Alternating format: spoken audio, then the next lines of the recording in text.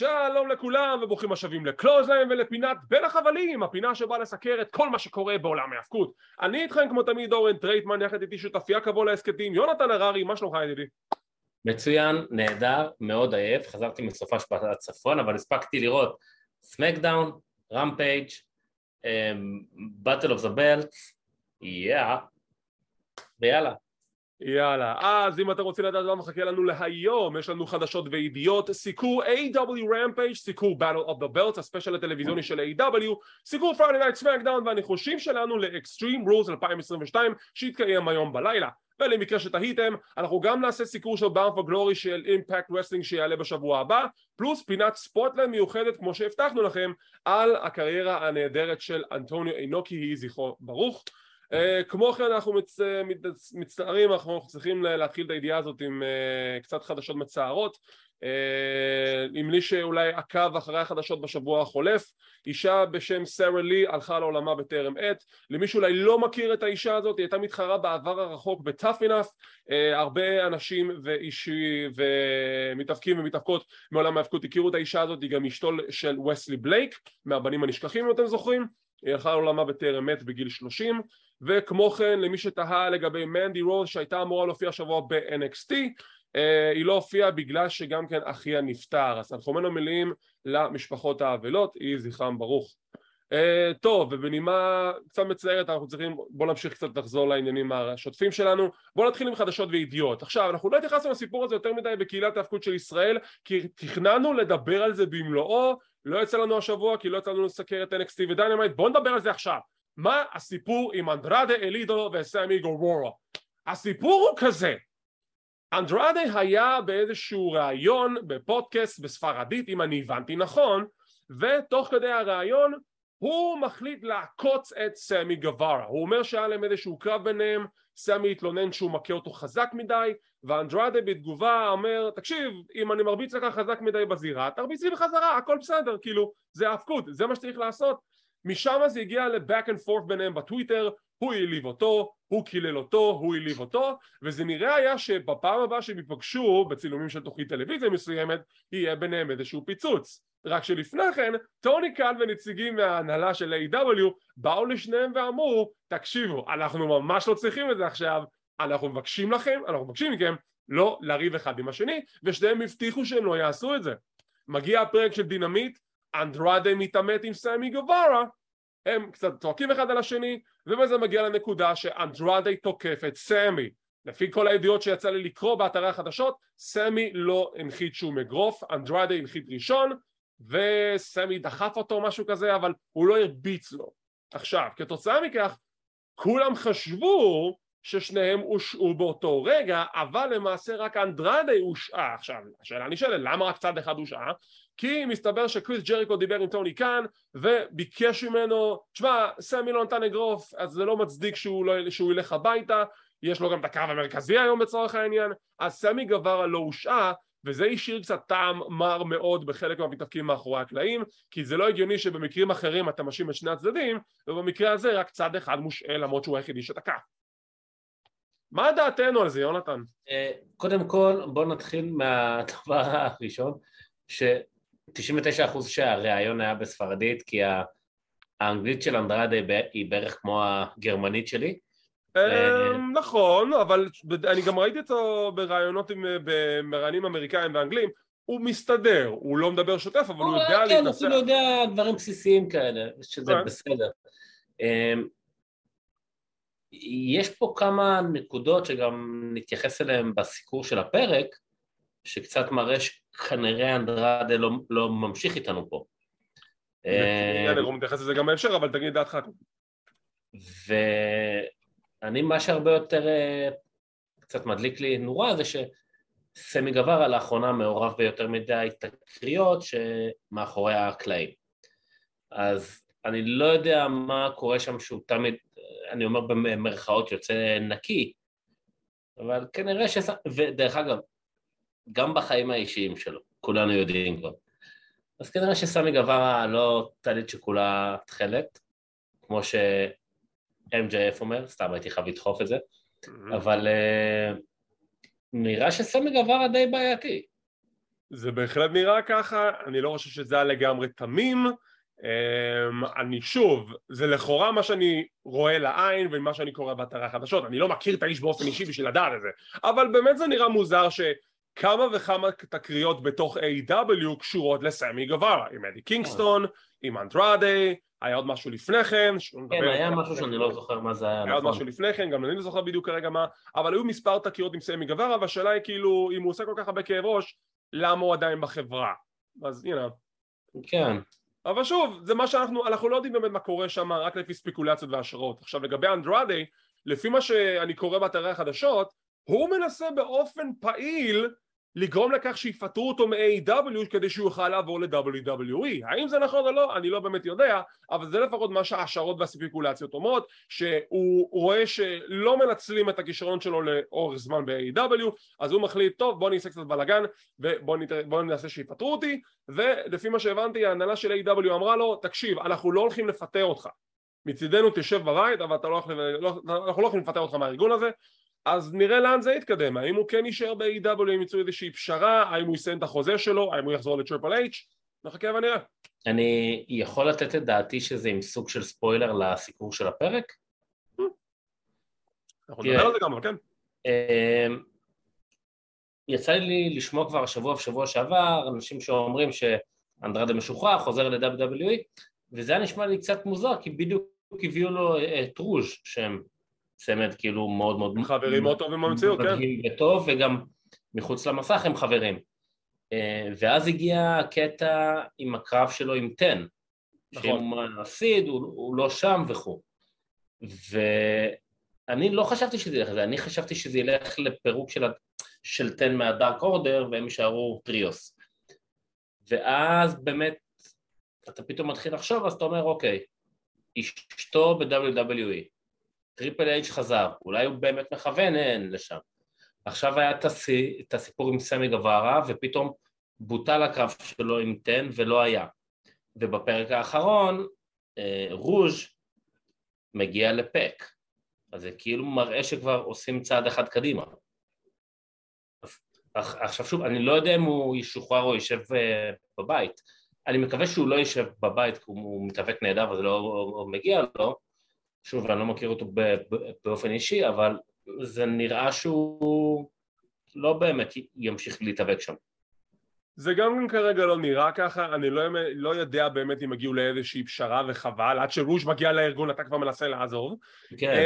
עכשיו למישהו אולי לא יודע, לפני כן בשבוע שעבר הכריזו על קרב ב-Rampage, שהקרב הולך להיות אנדרדה אל אידולו נגד 10 מהמסדר האפל, שאם 10 מפסיד, הוא מפסיד את המסכה שלו, הוא לא עובר לצד של אנדרדה, הוא רק מפסיד את המסכה, אבל אם אנדרדה מפסיד, אז הוא עוזב את A.W. עכשיו, לפי מה שקראתי באתרי החדשות, זה לא היה חד וחלק שאנדרדה מפסיד, פשוט טוני כאן ניסה לנצל את המומנטום של כל השמועות כדי עוד יותר להלהיט אנשים לראות את הקרב, שזה דרך אגב שיטת מחירות מאוד מאוד טובה.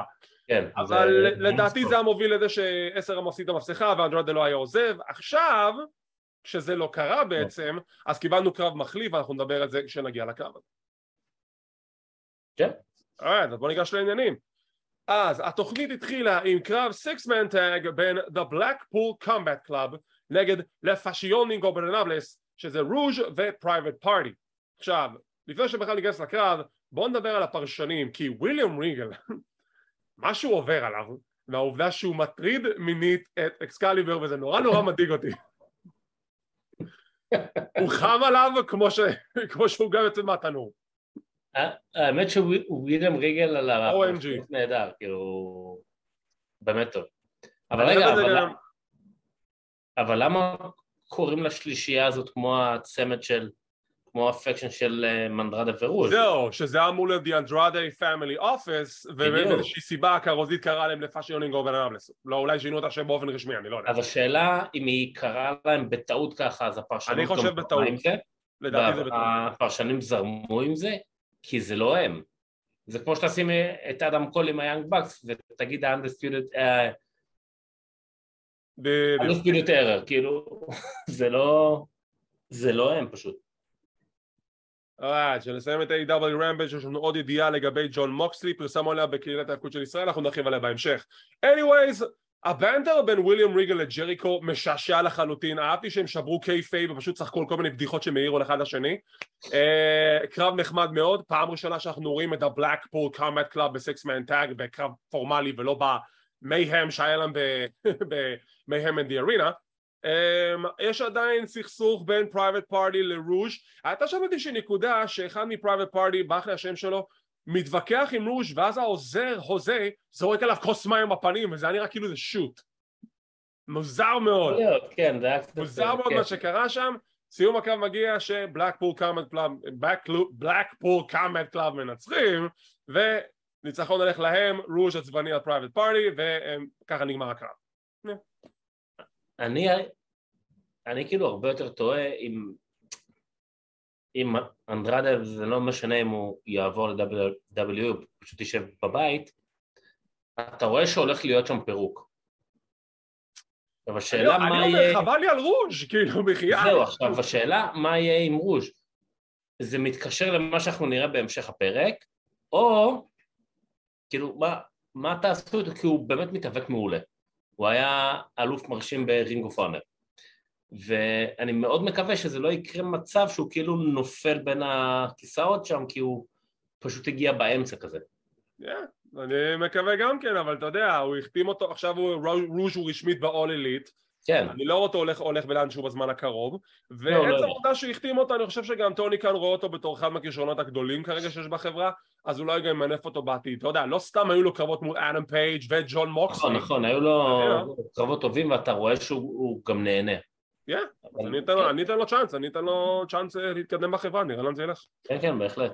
אורייט, משם יש לנו קרב 2.5, מצמצתם פספסתם, בין The Varsity Blondes נגד טוני ניס וג'וש וודס, שבסוף הקרב מרק סטרלינג העורך הדין אומר לא הבנתי למה קוראים לכם The Varsity Athletes, ופה הוא פישל, זה היה בוטש, קוראים להם The Varsity Blondes, והוא אומר שהוא עשה טריידמרק על השם Varsity, והוא גנב להם את השם בעצם, ועכשיו לצוות שלו קוראים The Varsity Athletes. עכשיו יש גם סיפור קצת מאחורי זה, שבריאן פילמן ג'וניור הוא די התבאס על העובדה שג'וליה כבר לא איתם, כי היה להם גימיק מעודדת והכל, וברגע שהיא עזבה למסדר האפל, אז הוא הרגיש שימיהם של The Varsity Blondes די ספורים, וזה כנראה עוד סממן לכך שהצוות הזה הולך להתפרק, שזה די מבאס, כי הוא די אהב את הצוות הזה ואת הצירוף שלו עם גריף גריסון.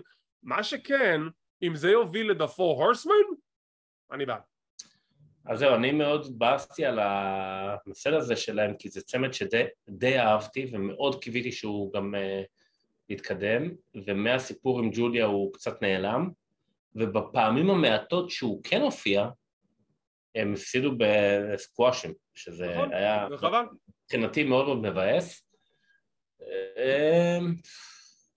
לא יודע מה יהיה, אני מקווה שנמשיך לראות אותם, כי שוב, אני מאוד מאוד אוהב את הצמד הזה. אני גם אוהב, אבל לדעתי עצם העובדה שהוא עכשיו לקח להם את השם, אז זה בעצם די מבטל את הצוות הזה. שוב, אני בעד שפילמן יתחבר לארן אנדרסון וברוק אנדרסון, הבן שלו, ויביאו עוד איזה שניים ויהיו The Four Horsemen החדשים. אני חושב שזה יכול להיות משהו מדהים ב-AEW. איזה שניים יכולים להביא? שאלה טובה, תראה, יש את לי ג'ונסון, שגם ככה הוא חניך של ארן אנדרסון, שדרך אגב הוא מאורס במציאות לג'וליה הארט, הם עכשיו מאורסים, מה אתה טוב? אז זה 3, חסר עוד 1. בוא נראה, זה לפחות התקווה שלי. משם The Acclaimed באים להתאמת איתם, נגמר מהר מאוד, וכמובן ההכרזה הנוספת שבילי גן ילחם נגד סוורב ביום רביעי הבא בדיינמייט. בבית של מי? בבית של סוורב. The Canadian boat, the boat. טוב. פרומו של אדי קינגסון שהוא כביכול מתנצל על מה שקרה בגרנד סלאם מול סמי גווארה, התנסות נורא פרשית, ואנחנו עוברים לקרב זוגות בין אנה ג'יי וטי מלו נגד סקאי בלו ומדיסון ריין. אהבתי שהם קיבלו מספיק זמן, אני בכלל מרגיש שלאט לאט מחלקת אנשים יותר ויותר משתפרת מאז שסריה נכנסה לחברה. משהו קורה שם, אולי אחרת לזה, אני לא יודע, אבל אני הקרבות מקבלים יותר זמן, חוץ מג'ייד קרגל, כי זה כאילו חלק מהסיפור שלה. לא, דווקא הקרב שלה גם קיבל זמן, אנחנו נדבר על זה. כן, זה ספציפית כן, אבל בכללי כאילו הקרבות שלה היא קצת יותר עושה אותם סמש, כי היא פשוט מפלצת. נכון. אבל כן, הקרבות נשים מתחילים לקבל לא מעט זמן, שזה די כיף. זה די כיף, אני מאוד שמח על כך. שוב, אם יש לזה איזשהו קשר לסריה, אני נותן לה את כל הקרדיט בעולם. כל הכבוד לך אחותי. אני תוהה אם זה קשור לסריה, או קשור לזה שגם ב-WWE זה פתאום נהיה. WWE זה בכלל לא עניין של להיות בספק, כי טריפל אייג' עכשיו אחראי, וטריפל אייג' יודע להעריך היאבקות נשים, לא כמו שעשו את זה. בדיוק, אני אומר, אולי בגלל שפתאום שם זה קצת קיבל פוש, גם פה זה פתאום. יכול להיות, אבל אתה יודע, מחלקת הנשים של A.W. תמיד הייתה בעייתית, ומההתחלה היא לא קיבלה יותר מדי פוקוס, אפילו פחות מ-WWE, אז אני לא יודע אם זה צריך להסתכל על זה, אלא יותר, אני מסתכל על העובדה שברגע שסריה נכנסה לחברה, זה בקטע של גם, אוקיי, בוא נשפר מחלקת הנשים. אני יוצא מנקודת הנחה שיש לה איזשהו קשר לזה שמחלקת הנשים השתפרה משמעותית בשבועיים שהיא שם, שזה מדהים. זה גם מאז ברח לי שמה, נכנסה לאמן שם. כן, מדיסון ריי, בדיוק. מדיסון ריי, כן. ואם כבר מדברים, יש את קרב הזוגות הערב מול אנה ג'יי וטי מלו, קרב חביב ביותר שבסיומו הצוות מ-The Jericho Appreciation Society מנצחות. ייי, כל הכבוד להם. אחלה קרב, ונראה לאן זה יתקדם ההמשך. אורייט, כמה קרבות שהוכרזו לשבוע הבא ב-AEW Dynamite. יש לנו את לוצ'ה סאורס נגד ג'ונגו בוי, יש לנו את סוורב נגד בילי גן, יש לנו קרב זוגות נשים בין היקרו שידה וטוני סטורם נגד DMD ברית בייקר וג'יימי הייטר. קרב הזוגות שלא נמאסנו לקבל מאיזושהי סיבה, כי זה כבר יכול להישמע שעת הקרב הזה לפחות את 20 פעמים. וקרב על אליפות העולם של ה-Ring of Honor, בריאן דניאלסון נגד קריס ג'ריקו שנמצא בקרוסייד להרוס את המורשת של Ring of Honor. וכמובן שהפרק בשבוע הבא יתקיים להם בקנדה. איזה כיף. ואנחנו מגיעים לקרב המרכזי. עכשיו, זוכרים את הקרב של אנדרדה נגד 10? ובכן, כתוצאה מההשעיה של אנדרדה, הקרב הזה התבטל. אנחנו צריכים לתת לנו משהו אחר. קיבלנו קרב על אליפות הטריוז בין The Death Triangle נגד המסדר האפל, שזה 10, ג'ון סילבר ואלכס רנולדס. עכשיו, יש פה שני דברים שצריך לדבר עליהם. אחד, ישר בסיום התוכנית שודר הספיישל הטלוויזיוני Battle of the Belt. עכשיו זה שודר back to back, כלומר אחד אחרי השני. כלומר לפאק יש לו גם קרב ב-Battle of the Belts, היו לו שני קרבות ברצף, שני קרבות אליפות ברצף. שחתיקה. זה אחד. שתיים, בואו נדבר שנייה על תוצאת הקרב לפני שנדבר על הקרב עצמו. לא מספיק שהם שינו את הקרב ונתנו הזדמנות למסדר האפל, הקרב הזה גם הוא יום השנה לקרב האחרון של ברודי לי ב-AEW. אז אני יצאתי מנקודת הנחה שאם כבר יצא צירוף המקרים המוזר הזה והמסדר האפל לקבל קרב אליפות הטריוז, למה לא לתת להם לזכות? אז זה מה שאני חשבתי גם. ועצם העובדה שהם שוב לא זכו רק אומר לי שלא אכפת לטוני קאן מהמסדר האפל again. אבל אני לוקח את זה לנקודה אחרת. תלך על זה. דווקא בגלל מה שהיה באירוע שלאחר מכן, כי גם דיברנו על זה שהלוצ'ה ברוז הם פייסים. נכון. לא יעזור, הם לא יכולים להיות הילים. הם התחילו כאילו, אבל לא כן, נגיד. לצורך הנקודה שלך, נגיד. ופק לצורך העניין, זה בן אדם שאתה מסתכל עליו בפעם הראשונה, אתה אומר, הוא דוש, הוא היל, כאילו... אז עם מה שקורה אחר כך גם זה מסתדר לזה שהם התפרקו, וכאילו, אז גם שהוא יפסיד פה וגם כאילו, לא יודע, זה כזה קצת מסתדר לי. תראה, אני רק אומר שבעצם הנסיבות, אם כבר יצא צירוף המקרים שהמסדר האפל נמצא פה בקרב אליפות ביום השנה לזכרו של ברודי לי, והם לא זכו בכלום עד עכשיו, למה לא לתת להם לזכות? זה גם נכון. anyways, אז יש לנו קרב נהדר, קיבלו מלא זמן, הם קיבלו מלא זמן. זה 20 דקות, לא? 20 דקות לפחות, זה היה מדהים. ובסיום הקרב, בגלל הסחת דעת של רוש, שהוא נותן את הפטיש של הפעמון לפאק, שהוא כזה, לוקח את הפטיש, מכה את אלכס רנולדס, ובסוף הם שומרים על אליפות הטריוז, וזה היה A.W. Rampage להפעם.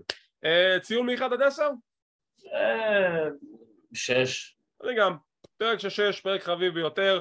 יאללה, רצים קדימה ל-Battle of the Belts. מי שלא יודע, Battle of the Belts זה ספיישל טלוויזיוני של A.W. שמריצים כבר בפעם הרביעית, שבגדול יש שם קרבות אליפות, זה די דומה למה ש-WCW עשו בזמנו עם ה-Clash of the Champions, על אותו פורמט. הקרב הראשון של הערב, פאק מגן על אליפות ה-All Atlantic מול טרנט ברדה, איזה קרב נהדר. אני יכול שנייה קודם כל להגיד שני דברים שאחד מהם הוא ספוילר לכל הסיקור? אתה יכול אפילו להגיד 3. לא, אבל יש לי 2. אחד, זה קצת מוזר לי שעושים אירוע כזה ששום חגורה לא עוברת ידיים. נכון. 2,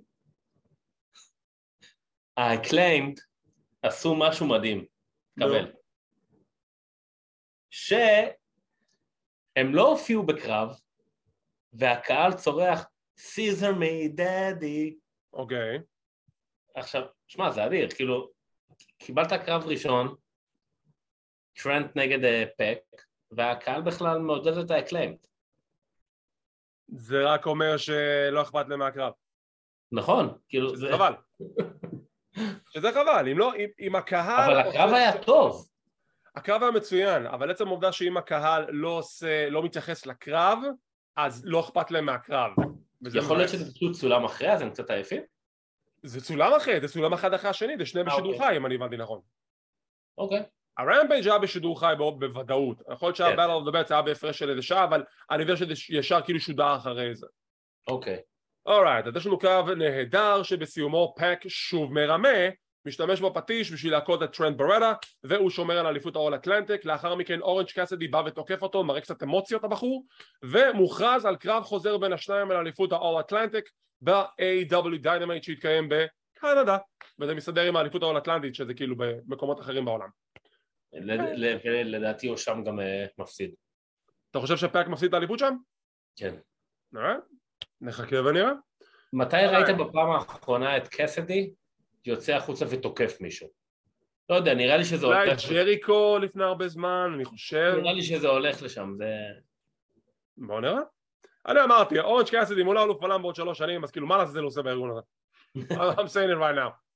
טוב, יש לנו רעיון מאחורי הקלעים עם קריס ג'ריקו וחברי הג'ריקו Appreciation Society, מאט מנארד ואנג'לו פארקר, אני אף לא זוכר מי זה הכינוי של מי, והם אומרים לגרסיה, תקשיב, אנחנו יודעים שקצת התחממת, אבל אתה יודע, הפסדת לנו, באנו לחנך אותך, תחזור הביתה, עזוב את השטויות, עזוב את הוויכוחים, בוא תחזור הביתה, ואני מניח שביום רביעי הקרוב נקבל איזשהו סגמנט שאומר לנו האם גרסיה חוזר לג'ריקו Appreciation Society, או שהוא מחליט לעזוב אותם ואולי להתחבר ל-The Blackpool Combat Club. מה אתה אומר? חוזר או נשאר? הולך או חוזר? בא והולך או הולך או נשאר? לא יישאר. לא יישאר. לא יישאר. נראה לאן זה עובד. קרב הבא, ווילו נייטינגייל נגד ג'ייד קרגיל על אליפות ה-TBS. עכשיו אנחנו דיברנו על זה שהקרבות של קרגיל זה כמו גולדברג, 2 שניות and you're done. אבל ווילו נייטינגייל קיבלה זמן בזירה עם ג'ייד, ולא רק שהיא קיבלה זמן בזירה עם ג'ייד, ווילו נייטינגייל מעולה. אני מת על ווילו נייטינגייל, היא מעולה, היא נתנה קרב כיפי, היו שם כמה מלאכים שאישה בממדים שלה לא אמורה לעשות, אבל היא עדיין עושה, זה כמו כיף לי, מדהים, מדהים, מדהים. מהבחינה של אנשים שהם די גדולים, לא עושים תרגילים אקרובטיים בדרך כלל, וכשאנחנו רואים את זה על המסך, זה פשוט דבר מדהים להסתכל עליו. ובסיום, אין מה לעשות, הרצף נמשך, ג'ייד קרגיל מנצחת את ווילו, והרקורד שלה עובר ל-39-0, עם סיום הקרב, ניילה רוז גונבת את אליפות TBS, את החגורה הפיזית, אז זה הפיוד הבא שזה הילית נגד הילית. זה נורא מתאים לאימפקט או לניו ג'פן לגנוב חגורה ולברוח, אבל זה טוב כי... איך קוראים לה? אני תמיד שוכח את שמה. מי שהפסידה. ווילו נייטינגייל. נייטינגייל, היא לאחרונה נבנה טוב. היא מקבלת יותר זמן מסך, ואני שוב... זה מצוין, אני בעד, היא אחלה. אני בדעה שווילו נייטינגייל בעתיד הקרוב תזכה באיזושהי אליפות, בין אם זה אליפות אנשים של רינג אוף אונר, בין אם זה אליפות TBS, בין אם זה איזושהי אליפות משהו, אבל היא צריכה לזכות באליפות, כי הבחורה הזאת יש לה איזה. דרך אגב, אתה אומר רינג אוף אונר, מי האלופה עכשיו? מרסדיס מרטינז, אבל לפי מה שהבנתי צורה כרגע. שכחת. לא, כי זה כבר לא היה מלא זמן. נכון? טוב. אוקיי. אורייט, יש לנו רעיון מאחורי הקלעים עם מאט הרדי וחברי הפירמה של סטוקלי האת'ווי ואית'ן פייג' שהם כל הזמן מתגרים בו. הוא שואל אותם למה אתם מתערבים בעניינים ביני לבין רוז', הם מראים לו את המסך האייפד הזה שהוא גנבו מחוזה האסיסטנט, והם מראים למאט הרדי שהוא מדבר עם פרייבט פארטי, הוא מתחיל להתווכח איתם וכנראה זה יוביל לקרב בין מאט הרדי לאית'ן פייג'. אוקיי? בסדר, סבבה. בשבוע שעבר להוק היה קרב ברמפייג' וחברי ה-Dust Trustbusters השאירו לו מעטפה. מסתבר שהוא לא קרא את המעטפה הזאת, רק החזיק אותה ביד שבוע. הוא כן קרא אותה. הוא כן קרא אותה. לא, בסדר, נו, ושמרן שואל אותו אם הוא קרא אותה, אז הוא באמת קרא אותה. מה אתה עושה? קורא את המעטפה, גברת, זה לא שלך, אבל בסדר. אז הפיוט של הוק עם ה-Trustbusters בדרך. אני מסוכן לראות את הוק נגד הבחור שהיה ברוק לזנר 2, איך קוראים לו? פרקר בורדו. אני רוצה להגיד בתור מישהו אולי מהשלושה היחידים בארץ שרואה דארק, שהפקשן הזה ממש מגניב. מה, Trustbusters? כן. כן, זה פקשן ממש נחמד. אם יצא לי לראות את דארק, זה נראות אותם יותר לילדים יותר קרובות. וסני כיס איתם עכשיו, לאחרונה. סני כיס איתם, נכון. ואנחנו מגיעים לקרב המרכזי. FTR מגנים על אליפות הזוגות של Ring of Honor נגד The Gates of Agony, שערי היסורים. איזה שם ראוי לצוות הזה ושם ראוי לקרב הזה. הקרב היה בסדר, הקרב היה בסדר גמור, הקרב היה כיפי. מסתבר שטואה ליונה הסמואן, יש לו קשר לסמואן, זה לא יודע מה אילן יוחסים, אבל הוא איזה בן דוד של איזה מישהו, אני לא הבנתי של מה, אבל הוא קשור לאילן יוחסים של פיטר מאביאה. מאיפה שהוא קשור? יש לי תחושה שאם אתה מגיע שם לאי ושואל מישהו, אתה קשור לדרוק או לרומן ריינס, הוא יגיד לך כן איכשהו. אנוואי, על שם הוא אנוואי, משפחת אנוואי. עכשיו, עזוב את זה, נראה לי הסמואן היחידי שלא קשור לסמואן זה סמואה ג'ו, כי סמואה ג'ו לא קשור לשושלת של אנוואי. איך קוראים לו זה שחזר עכשיו למנקסטי? זיון קווין? הוא ניו-זילנדי, הוא לא סמואן. באמת? הוא לא סמואן, כמה שאני יודע. כן? הוא ניו-זילנדי. כמה שאני יודע הוא ניו-זילנדי, הוא לא קשור לסמואן. לדעתי הזכירו שהוא כן, אבל אוקיי, יכול להיות שאני טועה. הוא עשה את ריקוד ההאקה שהוא נכנס לזירה. לא, אבל ההקה זה גם של הנייטיב של ה... לא, זה כן, אבל זה גם של הוויינס, כאילו, אז אני יודע, אני כמעט בטוח שהוא לא סמואן, מהבחינה הזאת. anyways, FTR מנצחים בסיום שקצת ביאס אותי, שהוא כזה עושה לה כזה רולאפ אחרי שהוא נתקע במנהל שלו פרינס נאנה, הבחור הזה קאן, ועם סיום הקרב הם תוקפים את FTR יחד עם בריין קייג', וורדלו וסמואל ג'ו באים להציל אותם, וכך מסיים לו הספיישל הטלוויזיוני של Battle of the Belts, שלא קוראים בו שום דבר. כמו פרק של סיינפלד. כאילו, קרבות טובים, אבל אם לא מתחלפת שום חגורה, לפחות אחת, כאילו, קצת מאבד מהפאנץ', אז כאילו... נכון, אני די קיוויתי שיקרה משהו יותר מעניין בספיישל הזה, אבל לא קרה. אני קיוויתי כאילו, מה זה קיוויתי? אני מאוד אוהב את FTR, אבל חשבתי שהם יפסילו את החגורות, וזה שוב מבסס את הטענה שלי, שאנחנו הולכים לקבל מאוד בקרוב תוכנית של רינג אוף אונר, אבל הם לא, אז כאילו, טוב, בסדר. נחכה ונראה. טוב, ציון מ-1 עד 10 אשר כמפס סימורי הקטסטרופה לספיישל הטלוויזיוני של Battle of the Belts 4. אתה יודע שאני מאוד אוהב את ה-AW, אני די שפוט שלהם, אבל 5, כאילו... לא, אני גם אתן לזה 5, לא בגלל שהקרבות היו רעים, אלא פשוט... לא, כי פשוט לא היה פאנץ'. לא היה פאנץ'. זה היה פשוט סתם, זה כאילו, זה לא היה שם באמת משהו שהוא, אני יכול להגיד עליו, וואו, זה, אני חייב לראות, כאילו, זה היו קרבות טובים, אבל, you know. לא היה פאנץ', כאילו, הדבר היחיד שבאמת היה שם מאוד, שאמרתי, אוי, מעניין, זה שפק לקח את הפטיש מרוז', רוז'. כן. זהו. anyway. טוב. ומכאן, לפני שאנחנו נמשיך לסמקדאון, ידיעה אחרונה לגבי ג'ון מוקסלי. פרסמנו כבר בקהילת התקוד של ישראל ב-4 בבוקר, תודה רבה לכם, שג'ון מוקסלי חתם על הארכת חוזה ב-AW ל5 שנים הקרובות, הוא יהיה שם עד 2027. במסגרת החוזה החדש שלו הוא גם מתפקד כמנטור וחונך למתאבקים החדשים שיכנסו לארגון, וכמאמן למתאבקים החדשים שיכנסו לארגון. ועכשיו שפרטי החוזה קצת נחשפים לפי אתרי החדשות, שימו לב לזה, מסתבר שהוא עבד ללא חוזה כבר מספר שבועות, ורק עכשיו סגרו את הפרטים הקטנים, ולפי החוזה הוא בלעדי ל-AW ולשותפים הרשמיים של AW, שזה New Japan Pro Wrestling. מה זה אומר?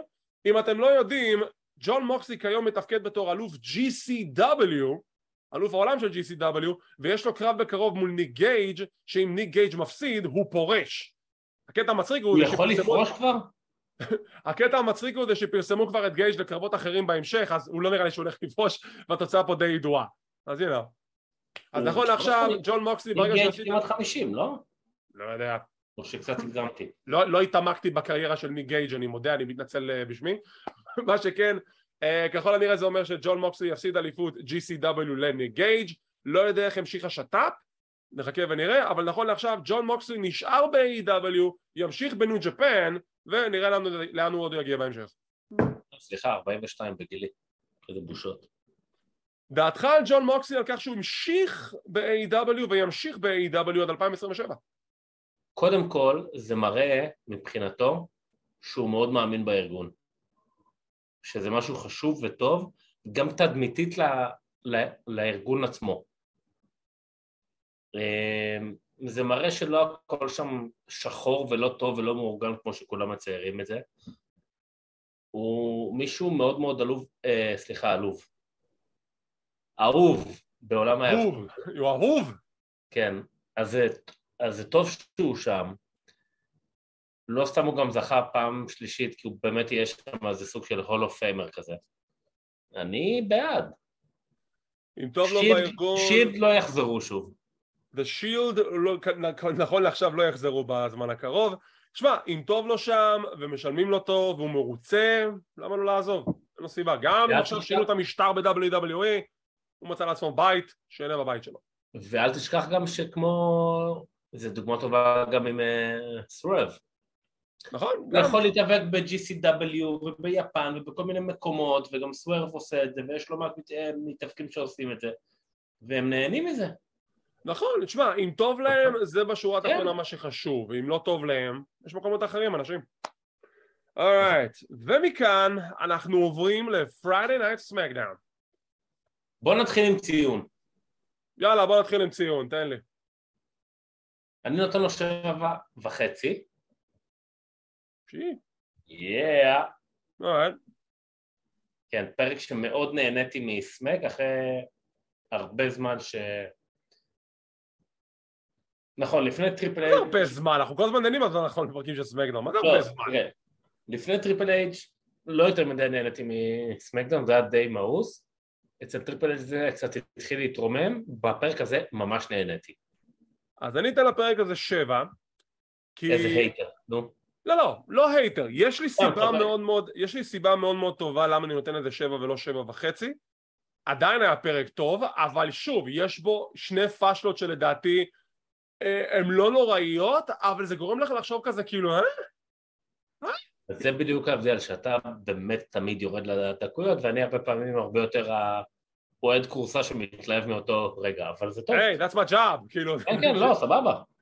בשביל זה משלמים לי, אף אחד לא משלם לי על זה אנשים. טוב, בואו ניגש לעניינים. פרק עונת הבכורה של סמקדאון עם טריפל אייץ' נכנס לזירה ואומר לנו, אנשים חושבים לפעמים שזה הסוף, אבל זה למעשה רק ההתחלה. מה לעזאזל אתה מדבר?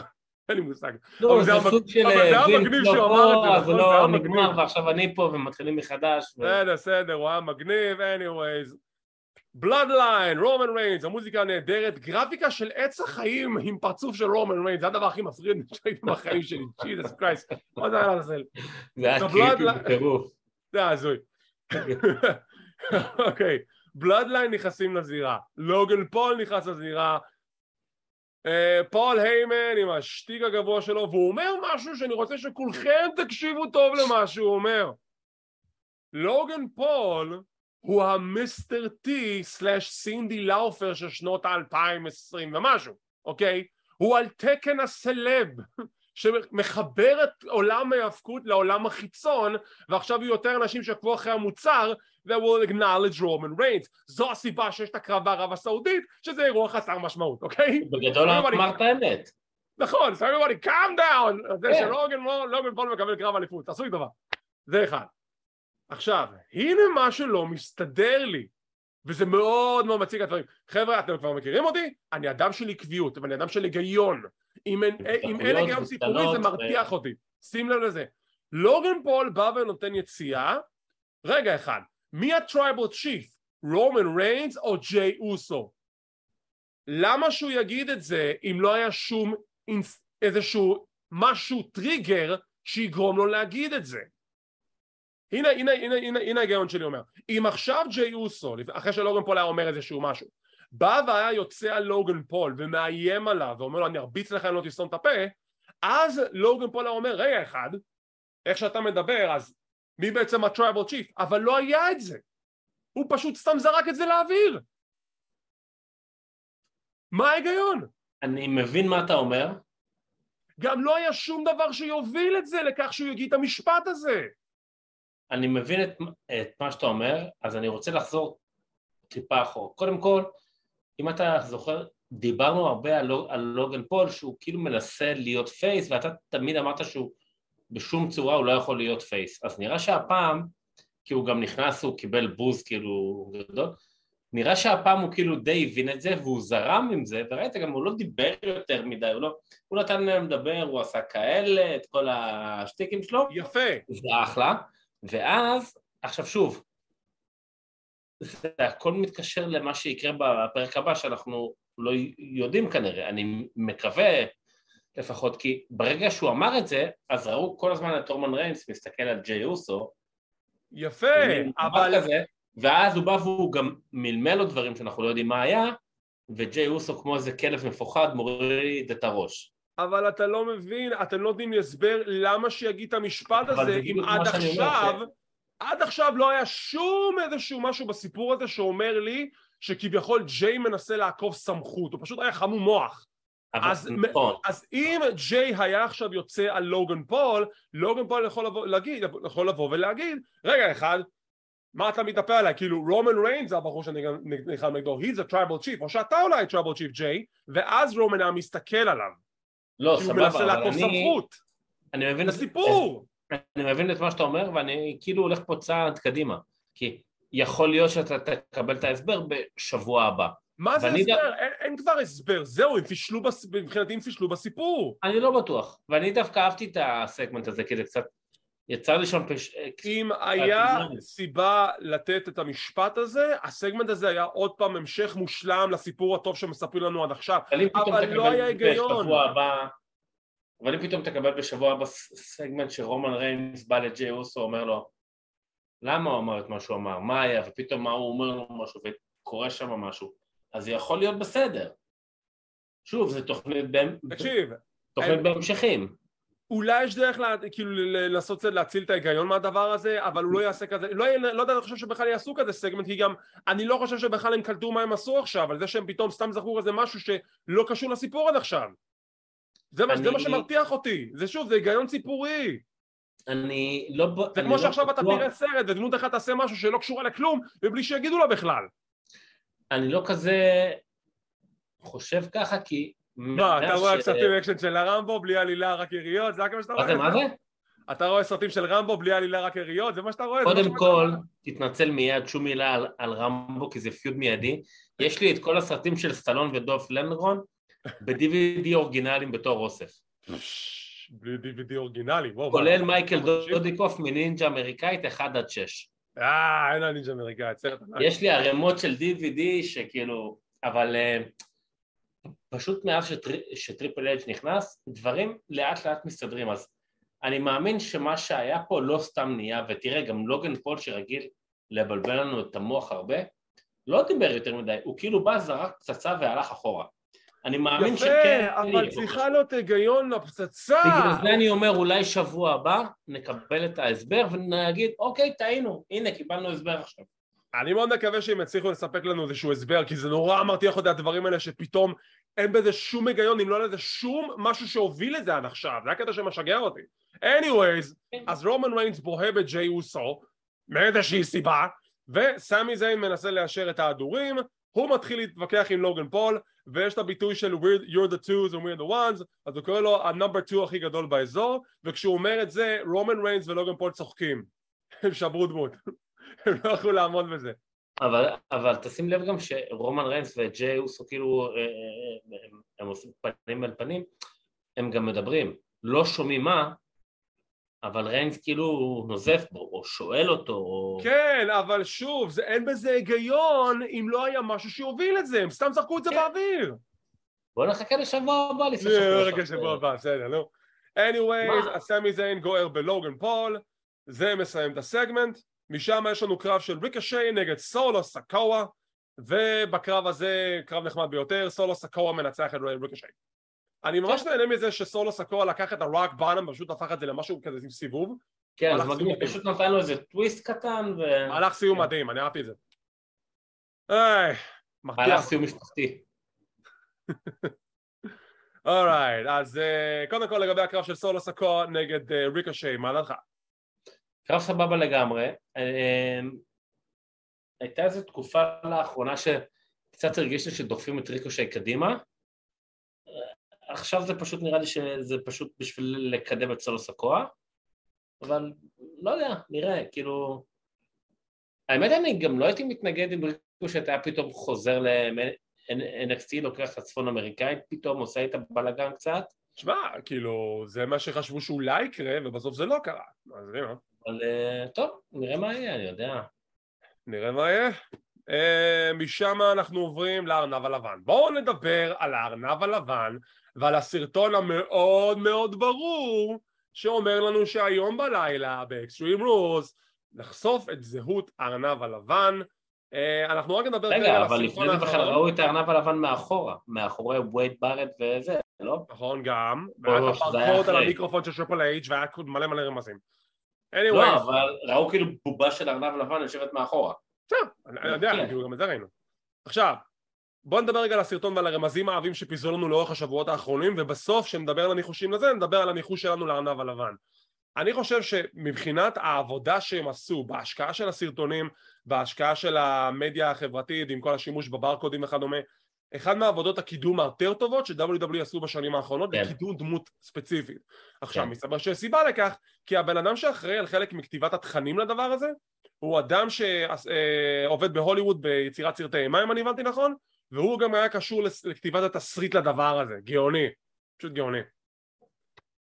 תראה, קודם כל, מה שמגניב זה שכל הסרטונים והרמזים מאוד שונים אחד מהשני. הסרטון שהיה היום מבחינת גרפיקה, הוא נורא מזכיר סטריט פייטר, למשל. עכשיו, אתה אומר שהוא מקושר לסרטי אימה. אני מזכיר לך שבשלב מסוים דיברו על זה שברי ווייט לוקח הפסקה, כי הוא הולך להשתתף בסרט אימה. והבחור שהוא הלך להשתתף איתו, זה אותו בחור שעכשיו עובד בשביל WWE, שכותב את זה.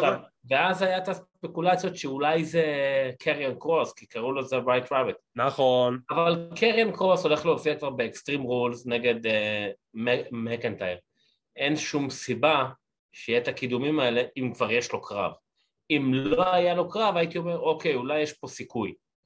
אבל לא. מה שאני כן יכול לקחת מפה אולי, שהוא לא יחזור בתור הפינד, אלא בתור הכובען המטורף או משהו שקצת... רגע, אמרתי קודם כל מדברים על הסרטונים, בסוף נדבר על ניחוש הארנב הלבן, so wait for it. סליחה. טוב. אורייט, יש לנו שיחה מאחורי הקלעים בין חברי הבלאדליין, סמי זיין אומר, היי, ראיתם את סולו סקורה? בגללי, אני נתתי לו השראה, ג'יי אוסו יוצא עליו, סמי זיין קורא לו חמום מוח, ג'יי אוסו הוא חמום מוח, מתעצבן על סמי, רומן ריינס מתעצבן ואומר, די, אתה משגע לי את המוח, אתה כל הזמן מתחמם, כל הזמן אתה חמום מוח, נמאס לי שאתה הבעיה שלי. סמי, מעכשיו הוא הבעיה שלך, ובעצם אמרת המשפט הזה, סמי זיין נהיה היד ימינו של רומן ריינס. הוא בעצם מאציל את הסמכות על ג'יי אוסו. על סמי. לא, שסמי זיין מאציל את הסמכות, כאילו שסמי זיין על ג'יי אוסו. בדיוק, רומן ריינס מאציל את הסמכות על סמי זיין, שהוא עכשיו אחראי על ג'יי אוסו, סמי זיין נהיה יד ימינו של רומן ריינס. לאחר מכן זה מוביל לעוד שיחה מאחורי הקלעים, ג'יי אוסו כמובן עצבני על סמי, יש להם עימות עם The New Day והם קוראים להם תיגר לקרב 6-man tag, וזה קרב שיתקיים בהמשך בין סמי, ג'יי והאוסוס נגד The New Day ושותף מסתורי. נראה לאן זה יוביל. משם אנחנו רואים את הירו בדרך לזירה כשהם מותקפים על ידי אנשים עם מסכות. מעניין מי זה. וואי, זה היה כל כך גרוע. אנשים עם מסכות תוקפים את הירו, זלינה וגה מגיעה משום מקום, תוקפת את ביפאב, והאנשים מסירים את המסכות, וזה לגאדו דל פנטזמה. עושים את בואם לפריידי נייט סמקדאון עם זלינה וגה, והם עכשיו בסמקדאון, סמקדאון is ours, be safe. בואו נדבר שנייה על לגאדו דל פנטזמה. שמהרגע שהם עזבו את NXT, אני לא אשכח את זה לעולם. חיכינו לזה. עזוב את זה שחיכינו לזה. מה סנטוס אסקובר אמר כשהוא בא לאסוף את לגאדו דה פנטזמה? Family sticks together. הוא לא נוטש אותם אף פעם ושנשארים יחד. יפה. איפה אלקטרה לופז? או, כי ברגע שהם הגיעו עם המסכות, אז כאילו מהשנייה הראשונה אני אומר, לגאדו הגיעו, איזה כיף! והפרשנים ממשיכים לשדר לנו כל בערך 20 שניות, מי זה? מי אלו? מי הם? אני כאילו אומר לעצמי, די, לא, מייקל קול לא ידע, וייד ברט ישר אמר כזה, I know what this is. הוא כן אמר. אבל הם כמה פעמים אמרו, מי זה המסתורים במסכה וזה? ואז שסלינה הגיעה, אני כזה אומר, אלקטרה, לא, זה לא היא, רגע, מה? מי זאת עכשיו? אני לרגע לא זיהיתי אותה גם. כן, כי יצא בלונד. אז אמרתי, אוקיי, אז מה עשו עם אלקטרה לופז? ואז היא לא הופיעה, ושכחתי ממנה תוך שנייה, והתלהבתי אז לפי אתרי החדשות, ההחלטה נעשתה מאחורי הקלעים שלגאדו דה פנטזמה יעלו לסמקדאון בלי אלקטרה לופז, הם יחוברו עכשיו לזלינה וגה, היא בעצם המנהלת החדשה שלהם, ואין לי מושג כרגע מה יהיה עם אלקטרה לופז, אבל עדיין זה מצחיק שסנטוס אסקובר אמר family sticks together, והי, the family sticks together. כן, אבל זה היה לפני איזה חודשיים שלושה, ודברים השתנו, ואלקטרה לופז היא all elite, סתם. אני מקווה מאוד שאלקטרה לופז כן תמצא את דרכה לסמקדאון, אני כן מעדיף שהיא תהיה גם כן עם לגאדו דה פנטזמה. מה? היא דווקא מתאבקת סבבה. היא מתאבקת בסדר גמור, היא מתאבקת טובה, אני אהבתי את החיבור שלהם לגאדו, ומאוד ביאס אותי שהיא לא חלק מהפאקשן הזה. כן, כן, היא... אבל וואי, אתה יודע מה אפשר לעשות איתה? קופץ לי עכשיו לראש. מה? זוכר שהיא תמיד מופיעה עם השמאלות האלה, עם המין כובע שלה? נו. עכשיו לחבר אותה ללייסי אבנס של אז בתור צמד. לא. למה? ממש לא. מה שכן, אם כן יחליטו לצרף אותה בסוף ללגאדו בנוסף לזלינה, אולי יהיה פיוט ביניהם, אולי הם יהיו צוות, אני אשמח. זה יכול להיות מעניין. דרך אגב, דיברנו על זה שב-AEW יש הרבה factions וסטייבלס שיש לך את The Dark Order ו-The Elite וזה, שים לב כבר כמה יש לך עכשיו בסמקדאון, זה מטורף. אנחנו מדברים פה על קבוצות של מעל 3 אנשים, יש לך את The Bloodline, יש לך את נגיד אפילו היט רו למרות שהם צוות ומתאבקת, יש לך את לגאדו דה פנטזמה, אימפריום, ברולינג ברוטס, זה מטורף. כן, כן, כן, כן, בדיוק היום שלגאדו הופיעו אז כזה, אמרתי לעצמי, זה קטע, זה נראה כאילו שעם כל הסטייבלס שהולכים שמה, אז מנסים גם לעשות משהו פה, שזה בסדר, אין שום בעיה עם זה. אני יודע שלא תהיה חגורת טריוז, אבל זה עדיין נחמד. חגורת טריוז לא נראה לי שיהיה בזמן. למשל שכחת את היום הדין. כן, אבל זה ברוע. הם עדיין ברוע, הם לא נדבר לך סמקדאון. אתה כאילו הולך פר ברנד, סבבה. אני עדיין הולך ברנד, כי אני בכל זאת גזען, אצלי כולם שווים. שווים. יאללה, משם אנחנו עוברים לקרב זוגות סוניה דוויל וזיה לי נגד שוטסי ורקל רודריגז. פה קצת התבאסתי, הקרב הזה לא קיבל יותר מדי זמן, גם אולי יותר מדי מרשים, ובסיום רקל ושוטסי מנצחות. אני אהבתי בסיום, והמצלמה בדיוק חתכה שזה נגמר, הם עושות כזה קיפינג ואז כזה צ'סט באמפ, ואז הם עושות צ'סט באמפ ואז כזה שוטסי נתקעת ברקל ונופלת. גדול. כן, הקרב לא קיבל הרבה זמן. כן, אבל הם דיברו על זה, מייקל קול הסביר ששוטסי ורקל יחברו ביחד מתוך כבוד הדדי ואויבות הן משותפות, שזה כמובן damage control, אז זה כאילו נתנו לנו הסבר למה הם ביחד ולא רקל עם עליה כמו שהם מיוצבת עד עכשיו, זה גם משהו. נכון, אני אבל אישית הייתי מצפה שפשוט מתחפו את רקל קדימה. זה עניין של זמן, תקשיב, רקל במסלול להיות אלופת נשים בעתיד, בלי למצמץ. אני רק מחכה לקרב שלה חוזר בין אם זה ביאנקה או שרלוט או ריפלי. קודם כל אני מאחד המעריצים של שרלוט, אני לא יודע מתי היא חוזרת ולמה היא לא פה, אבל רחלי כאילו במסלול של להיות אלופה לטווח הארוך מבחינתי כאילו לפחות בקלות. תשמע, לדעתי זה פשוט עניין של זמן מבחינת רקל ואלה. כאילו שוב, רקל עכשיו בקטע של טאג טימס, אבל ברגע שעשימו לה את הפוקוס בתור מתאבקת יחידה, שדרך אגב, אם אנחנו כבר הולכים קדימה, אחת המועמדות לזכות ברמבל, שיהיה ברור. כן, לגמרי. בלי למצמץ אפילו. כן. אוקיי. יש לנו וידאו קצר של The Viking Raiders, לא ממש רואים אותם, רואים חושך. כן, אבל מי זאת? יפה. האישה שהייתה דרואיד, הפרופט שעשתה להם את הטקס עם הקבירה של The New Day, זאת הייתה סרה לוגן. סרה לוגן שהייתה ב-Riot Squad, היא אשתו במציאות של אריק רו, לא, איך קוראים לו? אריק? כן, אריק. לא אריק, איך קוראים לו? גם מי שהייתה אוקיי. אוי, זה מגניב עכשיו היא נשואה לאריק מ-The Viking Raiders, כן. אז היא כנראה חוזרת ל-WWE, והיא תהיה חלק מהפקשן הזה עם The Viking Raiders. סתם בנוסף, זה מגניב, כי גם תמיד השואו שלה היה עם איזה שני שחורים פה, עם מין כזה פרווה למטה, כאילו... איפור שחור, אתה מתכוון, איפור שחור. כן, משהו היה לה כזה. אני בעד לגמרי. אני בטוח שליב מורגן תהיה מבסוטה עד השמיים, שהחברה הטובה שלה חוזרת ל-WWE. וגם רובי ראיות מבסוטה מאוד, שלא ראינו אותה כבר כמעט חודשיים. רובי ראיות יש לה אף שבור מהקרב שלה עם טיימלו. היא כרגע עברה ניתוח והיא צריכה לעבור ניתוח? כן, היא שבת אף, מה? משם אנחנו רואים את הכניסה של קריאן קרוס, פאלן פריי, הכל אדום, הכל רעש, הכל זה, ודרו מקנטייר מגיע כמו הטרמינטר מאחוריו ותוקף אותו. אז הוא תוקף אותו עם החגורה, עם הסטראפ הזה, בא להרביץ לו, מגיע כוח הבטחה שתמיד לא עושה שום דבר, נותן להם מכות, בסוף קריאן קרוס משיג את ידו על העליונה ומצליף בדרו מקנטייר, אלוהים ישמור, הגב שלו נראה סיוט. מה שהוא עשה על הגב שלו זה פשוט נורא והיום, השם ישמור. יותר סיוט מהחזה של שיימוס? אני שם את זה באותו קו. אז קריאן קרוס משיג את ידו על העליונה על דרו מקנטייר, יהיה להם קרב הסטראפ מאץ' באקסטרים רולז היום בלילה, נדבר על זה בהמשך.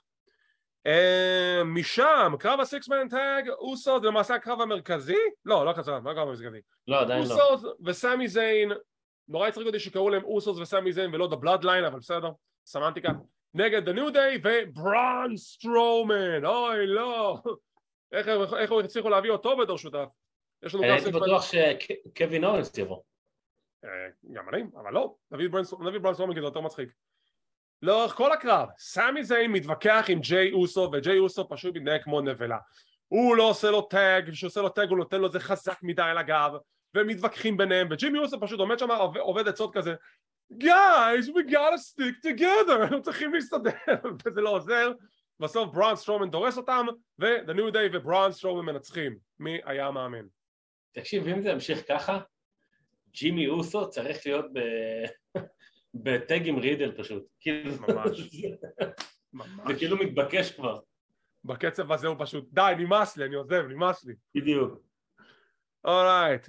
קטע קצר מאחורי הקלעים, חברי מקסימום מייל מודלס נשכבים על הרצפה, מישהו תקף אותם, וזה מקס דופרי, ומקסין שואלת אותו, מקס, מה נעשה? לא, אל תקריא לו יותר בשם הזה, אני ניסיתי להביא לכם זהב, אתם הפכתם את זה לחימר, נגמר הסיפור, שלא תעיז יותר לקרוא לו בשם הזה של מקס, my name is L.A. Knight, הקהל עף על זה, אני עף על זה, ומוכרז קרב בשבוע הבא, L.A. Knight עושה את שובו לזירה, מול מנסואר, יש!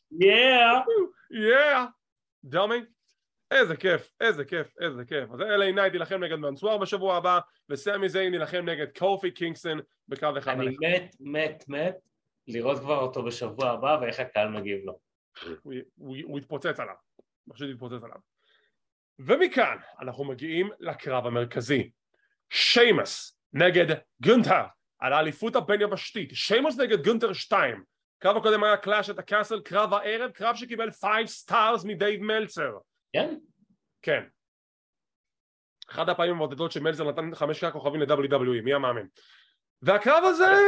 לא היה עם היאנג בקס? WWE! צוחק, נו. ברגע, פוקוס יונתן, פוקוס. anyways, כאילו, הקרב היה טוב, אבל לטעמי פחות טוב ממה שהיה להם בקלאש את הקאסל. נכון. הם עדיין כיסחו אחד את השני, זה היה פשוט מדהים, החזה של שיימוס נראה כמו לא יודע מה.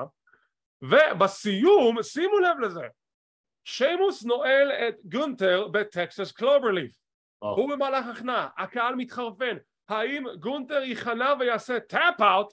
גונטר נוגע במזרן פעמיים, והשופטת לא מסמנת שזה כניעה, שהוא נכנע, הקהל מאבד את זה, רגע, אבל היה בטאפ-אאוט, מה קרה? ואז הוא תופס את החבלים, השופטת אומרת זה רול ברייק, שיימוס מתחרפן, אבל הוא עשה טאפ-אאוט, מה קרה?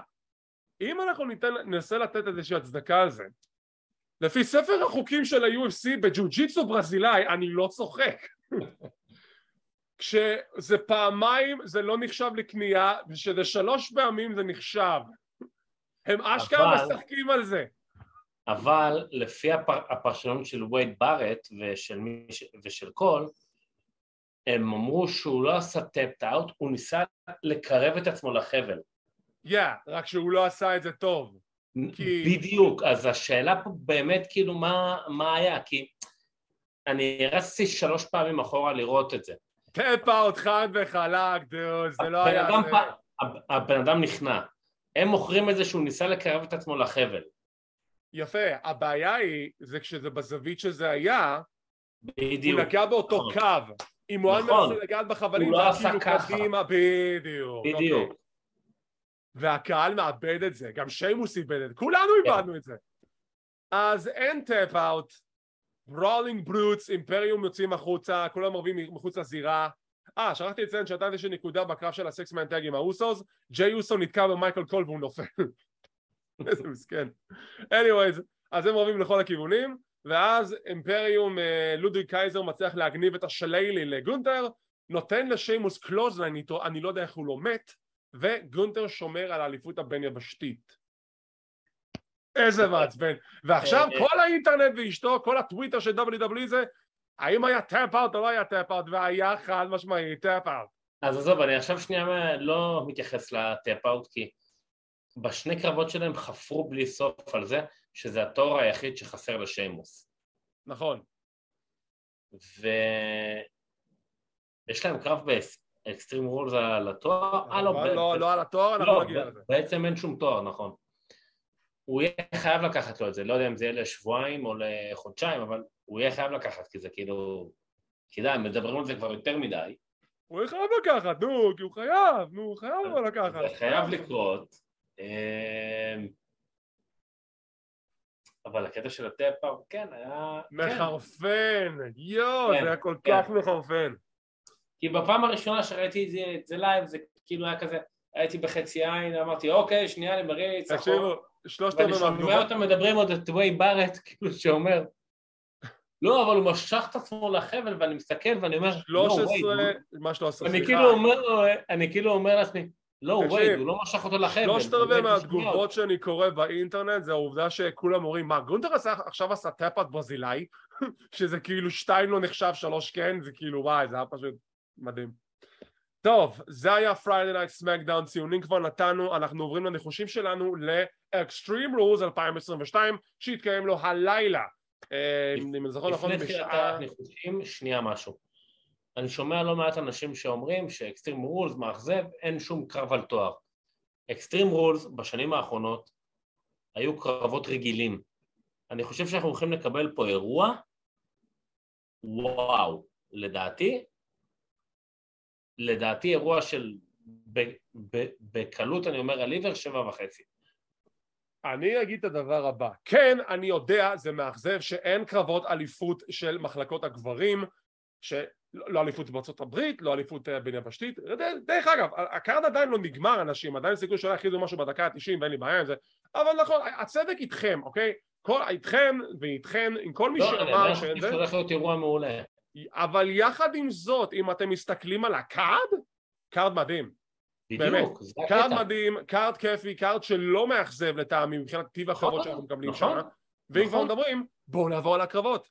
אנחנו מתחילים עם אימפריום נגד The Brawling Brutes בקרב Good Old Fashioned Donny Brook Match, זה הארדקור, בסדר, זה הארדקור לכל מקום, יהיה שלייליז, יהיה מקלות קנדו, יהיה שולחנות, יהיה טוב ובואו, יהיה אנדרלה מוסה, יהיה כאס ויהיה כאוס, יהיה מדהים. מי מנצח? אימפריום מנצחים, וזה מוביל לניצחון בקרב הבא של שיימוס על החגורה. אחרי מה שקרה בסמקדאון, Brawling Brutes all the way. Brawling Brutes. אוריי, לאחר מכן. עם כל הוודקה שאתה שותה שם בכוס, תרשום את התוצאות. קרב הבא, ודרך אגב, אני עושה את זה בסדר, שאני לא אומר כאילו בסדר שהקרבות יהיו לפי התוכנית, הקרב האחרון שאני אדבר עליו יהיה הקרב המרכזי. שים לב לזה. אוקיי. קרב הבא, אדג' נגד פין בלר ב-I Quit Match. וואו. אני אהיה אמיץ, אני אלך על פין בלר. אני גם אהיה אמיץ, אני אלך על פין בלר גם. הוא צריך את הניצחון הזה יותר. הוא צריך את זה, אדג' כבר, כאילו, בסדר, מת עליו, אבל די, כאילו. תקשיב. מה זה ייתן לו? תקשיב, Judgment Day הפסידו בסאמר סלאם, Judgment Day הפסידו בקלאש of the Castle, אין סיבה שיפסידו עוד אירוע שלישי ברציפות, ככה אני רואה את זה לפחות. בלר צריך את זה, מגיע לו, שיקח. מצידי גם שייכנס בתור הדימן. קרב הבא, סף רולנס, בלי הפרעה, סף רולנס נגד מאט רידל בקרב פייט פיט מאץ', זה כמו UFC, עם שופט אורח מיוחד, דניאל קורמייה מה-UFC, מי מנצח את הקרב? וואו, קודם כל קרב הערב.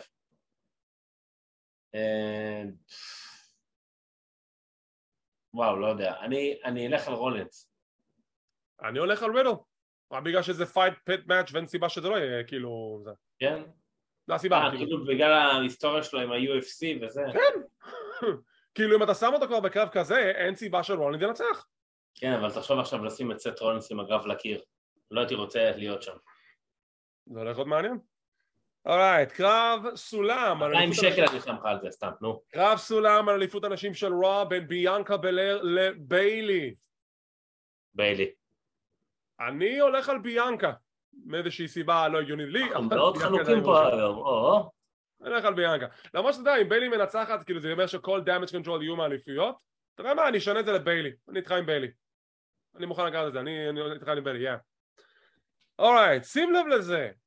זה קרב שאני רוצה שיהיה הקרב המרכזי, אבל אני יודע שהוא לא יהיה הקרב המרכזי, ויש לי גם הסבר לזה אחר כך.